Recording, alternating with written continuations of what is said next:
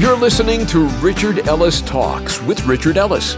If you're looking for some encouragement, words of hope, and maybe a laugh or two, that's exactly what Richard wants to share with you today. We know life can get pretty busy and complicated, so we're truly grateful you've chosen to take a break and listen to the program.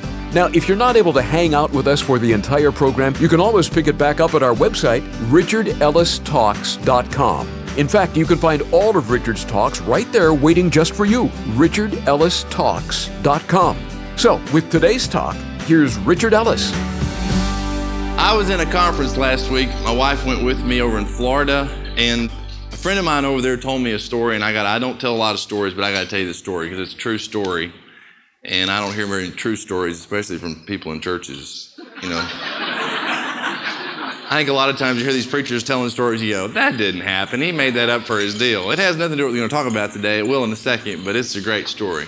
There's some Darwin Awards. Anybody ever heard of the Darwin Awards about people who do stupid things? Well, here's a Darwin Award winner. This guy went out and bought him a brand new Jeep Grand Cherokee. How many of you heard the story about it? Not many of you, so we're safe. Guy goes out and buys like a $40,000 Jeep Cherokee. And he is some kind of excited about this Jeep. He's a big hunter, fisherman, got him a bird dog. So he loads all his equipment up and goes out. He lives up in the north somewhere, and it's wintertime, but he's in his Jeep. He's safe. So he goes out, and he wants to fish, okay? So there's a lake, and the lake's frozen over. Now, how do you fish in a frozen lake? You got to get you a hole in the lake, right? So he's got his Jeep. He drives out there on the lake. And this isn't legal, but here's what he decides to do to bust a hole in the ice. He lights a stick of dynamite, okay? And he takes this stick of dynamite and he throws it out on the ice. Well, the second he throws that stick of dynamite out on the ice, guess what happened? The dog went to fetch it. So he has thrown this stick of dynamite, and his buddies are all standing there, and they realize this dog is going after this stick of dynamite. He doesn't know that's what he's trained to do. So the dog is hauling out to get this stick of dynamite. The guy reaches in. They realize if that dog comes back, there's like a 40-second fuse on this stick of dynamite. It's history. We're all history.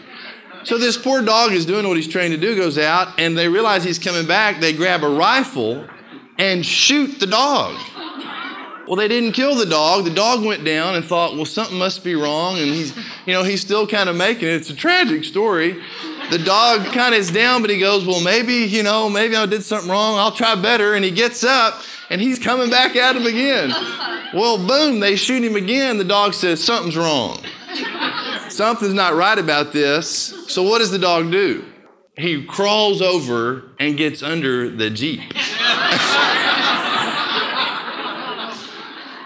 Well, anybody wants to figure out what happened? The Jeep and the dog blew up, and there went the guy's truck. I haven't heard anything that crazy in a long time. On the way back from this conference, I got on a plane with my wife, and anybody that's ever flown has probably experienced this. I got on the plane, and it's kind of almost full, and we go back to our aisle, and I look on my aisle, and there's somebody. My wife and I have been gone for a few days. You know how you get on a plane, like, I don't want to sit by somebody and talk. I don't even want to sit by. I just want to sit down here and be still. So there's like 3 rows that are empty, and our row's got one person, and I said, well, Beck, sit 3 rows up in our wrong row. Now, see, I don't mind this, but when you're the wife, I guess, sitting there going, I don't want to be here, and she doesn't like this. I don't want to be here because the person who's sitting here is going to come and go, you're in my seat, could you, and then all that stuff. Well, I go hightailing it back out to the terminal, back to the desk. Ma'am, there's 3 rows here that are empty. Could you move us? No, there's somebody on those rows. So I go back in. Rebecca finally says, Richard, you got to get me out of this aisle. Let's go sit where we belong. I've been fighting this, so we sit back there. The bottom line of this, it's selfish. I don't want to engage in a conversation with somebody. I want to be to myself. I don't want to worry about anybody else. And I'm being real honest with you today. So I sit down, and if it's a 3-hour flight for 2 hours, this person sitting down there by the window by Rebecca says nothing, and we say nothing. Well, we talk to each other, but we didn't really converse. And 30 minutes before we landed, I said, you know what? This is nuts. You see, from my perspective, it's not about having to talk to someone on a plane, but what the bottom line is, there's an opportunity. Here is a person that I will never see again probably in my life.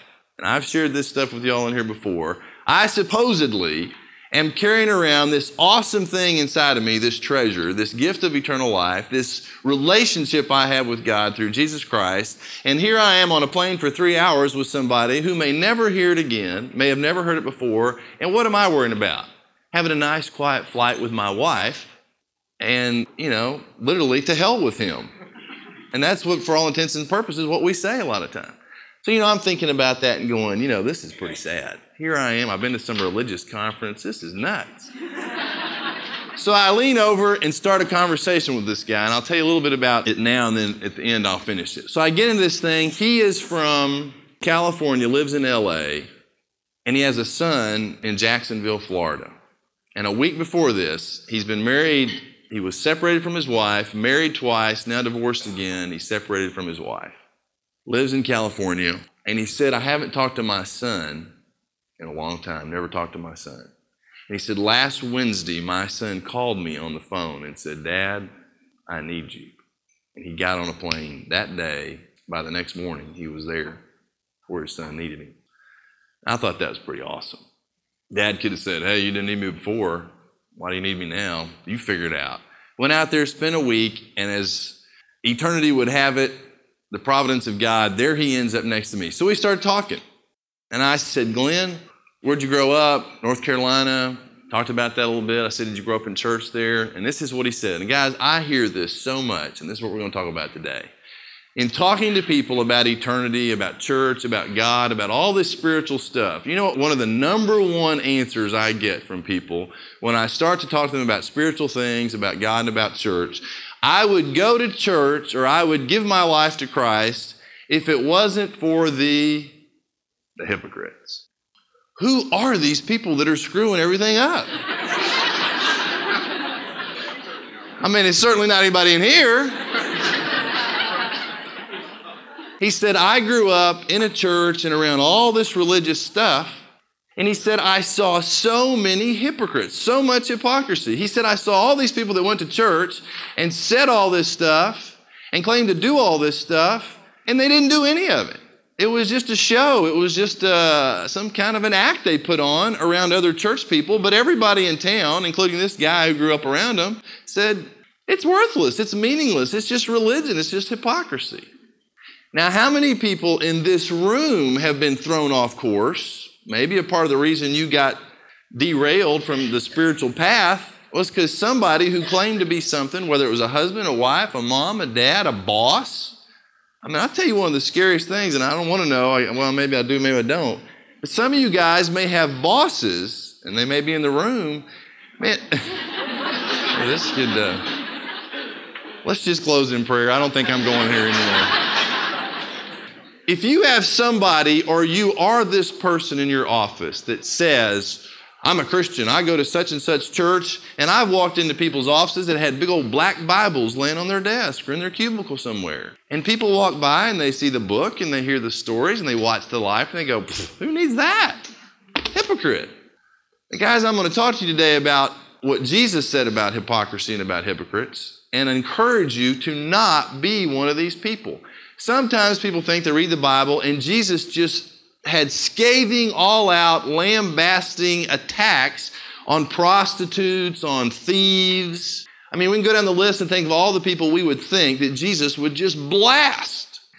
The most scathing remarks that Jesus ever made about anybody in the Bible. You know who they were? Religious people, Pharisees and Sadducees. I can read you verse after verse after verse, and we're going to look at some of these, kind of hit them quick. Let me first give you a definition of a hypocrite. The word hypocrite, it's not anything to do with a hippopotamus, by the way. You know what a hippopotamus is? Hippopotamus, it's two words that mean river horse. So that doesn't have to do with anything here, but anyhow. Just giving you stuff you've never wondered about, now you know.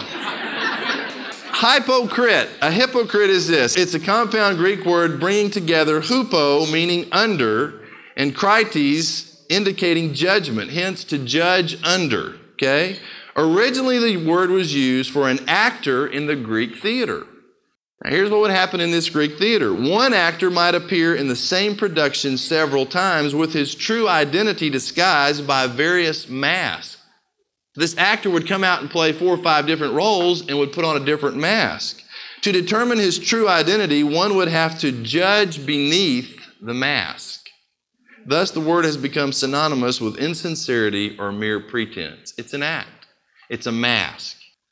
Guys, I know something about this personally, and I'm not telling you this is a funky thing to get up here and talk about hypocrisy, because I can be guilty of it today as fast as anybody else.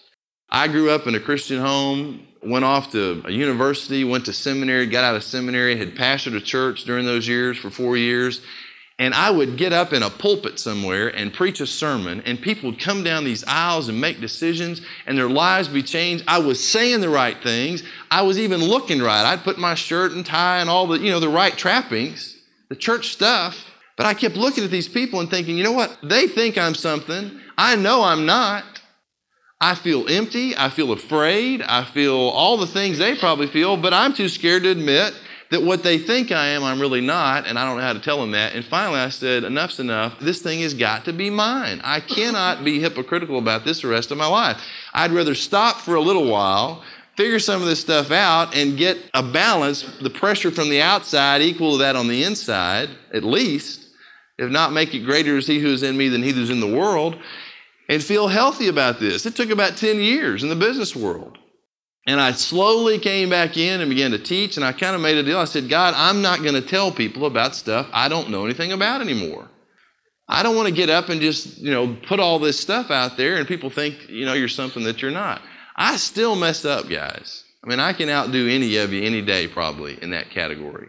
But I know what it feels like, and I know how terrible it is to be something on the outside and to feel so empty on the inside. A lot of people, some of you guys have been Christians maybe 5, 10, 15, 50 years. And this is not to come down heavy on anybody, but think about how many people you work with or know that really know you have this personal relationship with God through Jesus Christ. Sometimes not many. One of the main reasons nobody knows, possibly one of the main reasons nobody in your office or family or friends know that you're a Christian, because you're so terrified somewhat that you won't know what to say if you bring it out. Secondly, you're so scared that if you say, you know what, I am a believer, that they're going to go, yeah, you're like the guy at my office that has a Bible on his desk. Yeah, we know you. You're not perfect. And we're so afraid we're going to be seen as what? A hypocrite. That we say, well, God, you know my heart, and I know you, and you know me, and I'm going to go to heaven, and I don't want to make trouble, and, I don't like hypocrites either, so I don't want to be one, so I'll just keep my mouth shut and keep going. But in the meantime, I got this man sitting next to me on a plane because I'm worried about all that stuff about me. Who needs to know? Now, let me jump down here and tell you what happened to Glenn. We talked for 30 minutes. The plane landed, and in those 30 minutes, I said, Glenn, it isn't about church. It isn't about religion. It's not about the hypocrites. There were hypocrites then. There are hypocrites now. And I said, don't let the hypocrites be the thing that you show up in heaven and say, well, God, I really would have done this eternal life thing, but it was a hypocrite. So I'm going to go to hell because of all the hypocrites. That ain't going to be a very good excuse, and it ain't going to work. I said, Glenn, do you understand that Jesus Christ died on a cross, was buried, raised from the dead? This is about a gift. You'll never be good enough. This isn't about being a good person. Even if you do get this gift of eternal life, you're going to make mistakes.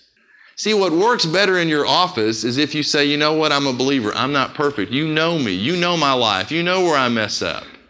But there's something changing in your life. You're growing. This guy on the plane, after 30 minutes of a conversation explaining to him how to receive this gift of eternal life, the plane lands, and I'm like, if I'd started this about 2 hours earlier, I'd be a lot better off. I'm kind of panicked. He's got to catch a connection. The plane lands, and these people were taxiing. How everybody's just dying to get off a plane. They're in the aisles, reaching over, grabbing luggage, and I said, Glenn, just sit right here. I said, nobody knows what we're doing. We're fine. He leaned in towards me. My wife's between us. And I said, Glenn, how would you like to receive this gift of eternal life? And I said, do you understand what I'm talking about? He said, no one has ever explained it to me this way before. He says, I've never heard it like this before. Now, I didn't tell you about Glenn. He's probably 60-ish. He's a nice, distinguished black man who's been sitting there for 2 hours writing a letter to his son. I said, Glenn, how would you like right here on this plane to receive this gift of eternal life? And here's what he said. Why wouldn't I? Why wouldn't I? And amidst all this hustle and bustle and people moving around, this distinguished black gentleman bows his head on an airplane, and we prayed a simple prayer. He said, God, I know I'm a sinner. I believe Jesus died for me on the cross, was buried and raised from the dead to provide eternal life for me. And this man is praying this out loud on the plane. Amen. And he said, I believe he was buried and raised from the dead to pay for my sin, to give me eternal life. I'll never be good enough, God, to get into heaven, but I thank you for loving me. He said, amen. People are moving and going. We're the last ones on this plane. And he raised his head. I said, Glenn, if you drop dead right now, where would you go? And he said, to heaven, just like that. I said, how do you know that? He says, because I've got this gift of eternal life. I've got God in me now. Now, what happens to a guy like Glenn? How does that happen? How does a guy grow up in Black Baptist churches or anybody in white churches or just in America where so many people, here we are in the Bible Belt loop buckle, we're like in the middle of whatever it would be. How is it that all these people walk around us, next to us in planes, in our offices, in our business situations, and they do the church thing and all that, but they miss it? This man's been living for 60 years, 3 wives, struggling. And at one point in the conversation, you know what he said? I'm an agnostic. He had just decided, I don't believe anything. He's trying to find an answer for what he doesn't have. And someone sat down and explained it to him. Now, did I do it willingly and eagerly, jump on the plane? Oh, great, look who's in 26B, I'm kicking and screaming. I'm supposed to be some church person. And I'm trying to, figure out how to get in another row. And God's saying, Ellis, if you just sit down in the seat I have had set here from the foundation of the world, Glenn has gone to Florida and is coming back. And if you don't sit your bottom down here, we're going to miss this. But what about me, God? I want to sit quietly like a dork with my wife for 3 hours. Now, do you think I felt better after the conversation with Glenn or if I had survived and somehow gotten on a row by myself? It's never easy, guys. You say, yeah, well, it's easy with somebody on a plane. You may never see him again. What about that person sits next to me in my office or the person at the table? See, how many of y'all work together? Raise your hand if there's somebody in the room you work with. See, man, look at that. Well, if I get all verbal about this thing and claim to know God and all this, they're going to go, we've known you for 10 years. You're a flake. We all know your weaknesses. We know what you do. We've heard your language. Guys, it's not about being perfect. One day you'll be perfect when you get home. It's about growing. A wedding is an event. A marriage is a process. Birth, when you get God in your life, it's an event. But the Christian life is a process of growing. You're going to make mistakes, but acknowledge it and go to the next thing. But don't let the hypocrites or your fear of being one of these people, you say, well, I don't want to be a hypocrite. You know what? Then don't. Don't be a hypocrite. Let me give you one of these examples. If you're writing notes, if anybody ever does this, Matthew 23, he unloads 8 times, woe to you. He warns Pharisees and scribes, hypocrites. And it's not like they're out of the room. They're right there in his presence. He looks at these guys and says, I'm warning you, Pharisees, scribes, hypocrites. And he just bam, bam, bam for these things that they did. There's one in Matthew 7, and this would be a great one probably to wrap it up, and I would suggest you go back and read the other ones. And everybody knows about this one. This verse is quoted nowadays more than anything I've heard. Matthew 7, verse 1, judge not that you be not judged. We ought to tolerate anybody and everything. That's not what this is about. He says, for with what judgment you judge, you will be judged. And with the measure you use, it will be measured back to you. And why do you look at the speck in your brother's eye, but do not consider the plank in your own eye? And I don't have a board up here, but guys, this is like if you've got a little something in your eye, if all of a sudden he's down here blinking, and I realize, oh man, this guy's in pain, and he's doing this, and it's either his contact, he's got something in his eye, it would be like me having a chair on my head like this and going, let me help you here, buddy. When we do it the wrong way, it's like we're going up to somebody who's really got a problem, but our problem, our life is so obvious and so obtuse that we come at them with this lumbering, plank. Let me try to help you. And the guy goes, you're nuts. Get away from me. How are you going to help me with one little speck in my eye when you've got this problem you can't even deal with? Now, but listen, How can you say to your brother, let me remove the speck from your eye, and look, a plank is in your own eye? And the next word Jesus uses this, hypocrite. You're a hypocrite. Don't go around trying to fix everybody else's problems when you got problems of your own. But keep listening. He says hypocrite, and then he says this, first, remove the plank from your own eye, and then you will see clearly to remove the speck from your brother's eye. Now see, what's at stake here? Oh, well, I got all these boards sticking out of my head. I don't want to help anybody. Every time I look in the mirror, I just see hypocrite in the mirror. I guess I'm just finished. He says, no, deal with your problem. Whatever it is you're acting about to your kids, your wife, your family, the people at work, get by yourself, say, you know what, God, this is a sorry way to live. I don't feel right. I don't feel good. I'm claiming to be all these things I'm not. I'm going to admit it to you and anybody else I have to and deal with this thing. So you get the plank out of your eye, then what happens? He says, first do that, what? So that you can see clearly. Now see, I know people in my life sitting next to me on the plane. You got people at the table around you work with, and all of us have got trouble. All of us have got specks in our eye somewhere. And you know what? We need help. I can't do it by myself. And the speck thing, Jesus was a genius at this stuff. Sometimes you can't get that speck out. What do we say? Man, you got to help me. We're in pain. Somebody help me. We need to be there for each other, but we've got to deal with our own stuff, get the hypocrisy out of our life, not just so we'll be happier, but so that we can in turn look at somebody else who's dealing with something and say, look, man, if you think a speck's bad, man, listen, I had this plank in my eye. And they say, well, really? You've been through stuff like this before too? You say, yeah, you know what, I struggle with this, this, and this. And they say, well, man, maybe you can help me. If you've had to remove something so big, maybe I thought this was big, but maybe it's not. And all of a sudden they'll listen to you, where before if you were claiming to be something you weren't, they wouldn't let you near them. Now they're saying, well, maybe you are one of us. Maybe you can help me. And you start seeing God make a difference in your own life when you deal with your hypocrisy. And when your hypocrisy is gone, you start seeing God work through your life in other people's life in this speck removal business. Because people are hurting everywhere. Whether they don't know where they're going to spend eternity, or they don't know how they're going to pay their next bill, or they just need somebody to sit. People got specks in their eye. I got some. I got to have people in my life. Don't let the hypocrites keep you out of heaven. Don't let the hypocrites keep you out of church. If you don't know you're welcome in this church, you need to know that.